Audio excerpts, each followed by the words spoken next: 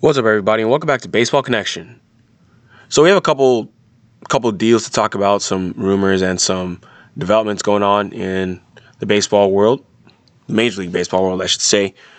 First is that Ross Detweiler has agreed to a deal with the Miami Marlins, and that's a name I haven't heard in a while. Maybe I shouldn't say everyone, but many people remember Ross Detweiler as just a decent lefty who could fill in and eat a lot of innings. He did this, at least in recent memory, he did this for Washington Nationals. He's done it for other teams. But yeah, Ross Detweiler is a veteran left-handed pitcher.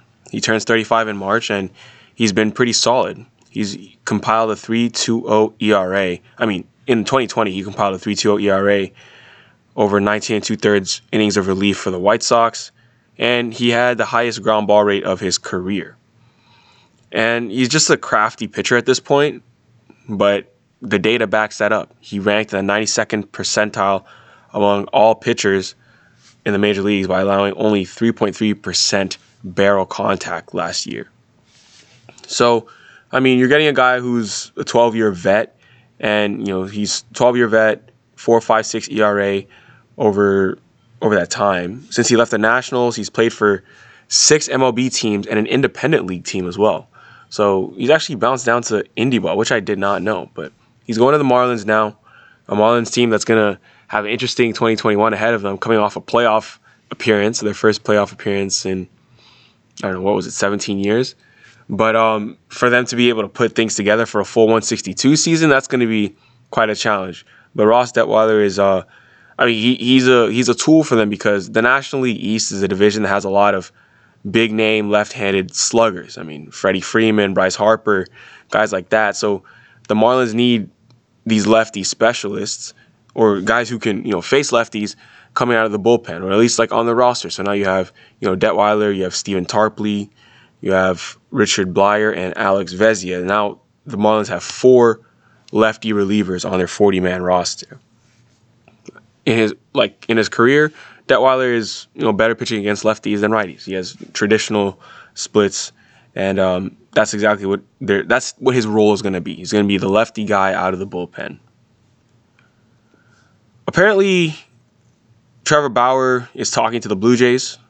It is what it is. Of course, he's going to be talking to a lot of teams, and the Blue Jays are one team that has a lot of money to spend. We saw them spend $80 million getting Hyunjin Ryu last year, so they have plenty of room to add another. Ryu is honestly a better pitcher than Trevor Bauer, in my opinion, anyway, when you look at all things considered. But Bauer is coming off a Cy Young, so he's going to command a lot of money, and the Blue Jays are ready to spend. They've made that clear. And we'll see if they get either Bauer or Springer or someone like that. DJ LeMahieu. We haven't talked about him a whole lot, but, he is out there. Apparently, he and the Yankees are like 1 year. There's a gap. So there's a gap of, they're saying at least 1 year and $25 million, which is a pretty big gap between, the Yankees and DJ LeMahieu. So with the Yankees rumored to trying to stay under the luxury tax threshold, they probably won't re-sign DJ LeMahieu. With that being said, the Dodgers are interested. They're interested, and LeMahieu is an MVP caliber player. The Dodgers are spending a lot of money again. They're just coming off a World Series championship, and I'm sure they're trying to repeat. LeMahieu will surely put them over the luxury tax. So right now they have a little over $197 million on their books. The luxury tax threshold is $210. So obviously signing LeMahieu is going to be more than $13 million a year. That's going to put them over the threshold. The Dodgers could look to make some trades elsewhere to free up money and avoid that tax payment, or they could just simply take a pretty minimal 1-year hit.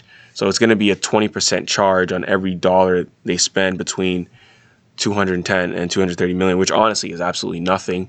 It's worth it. You pay that tax if you can get yourself reinforcements for that lineup with DJ LeMahieu.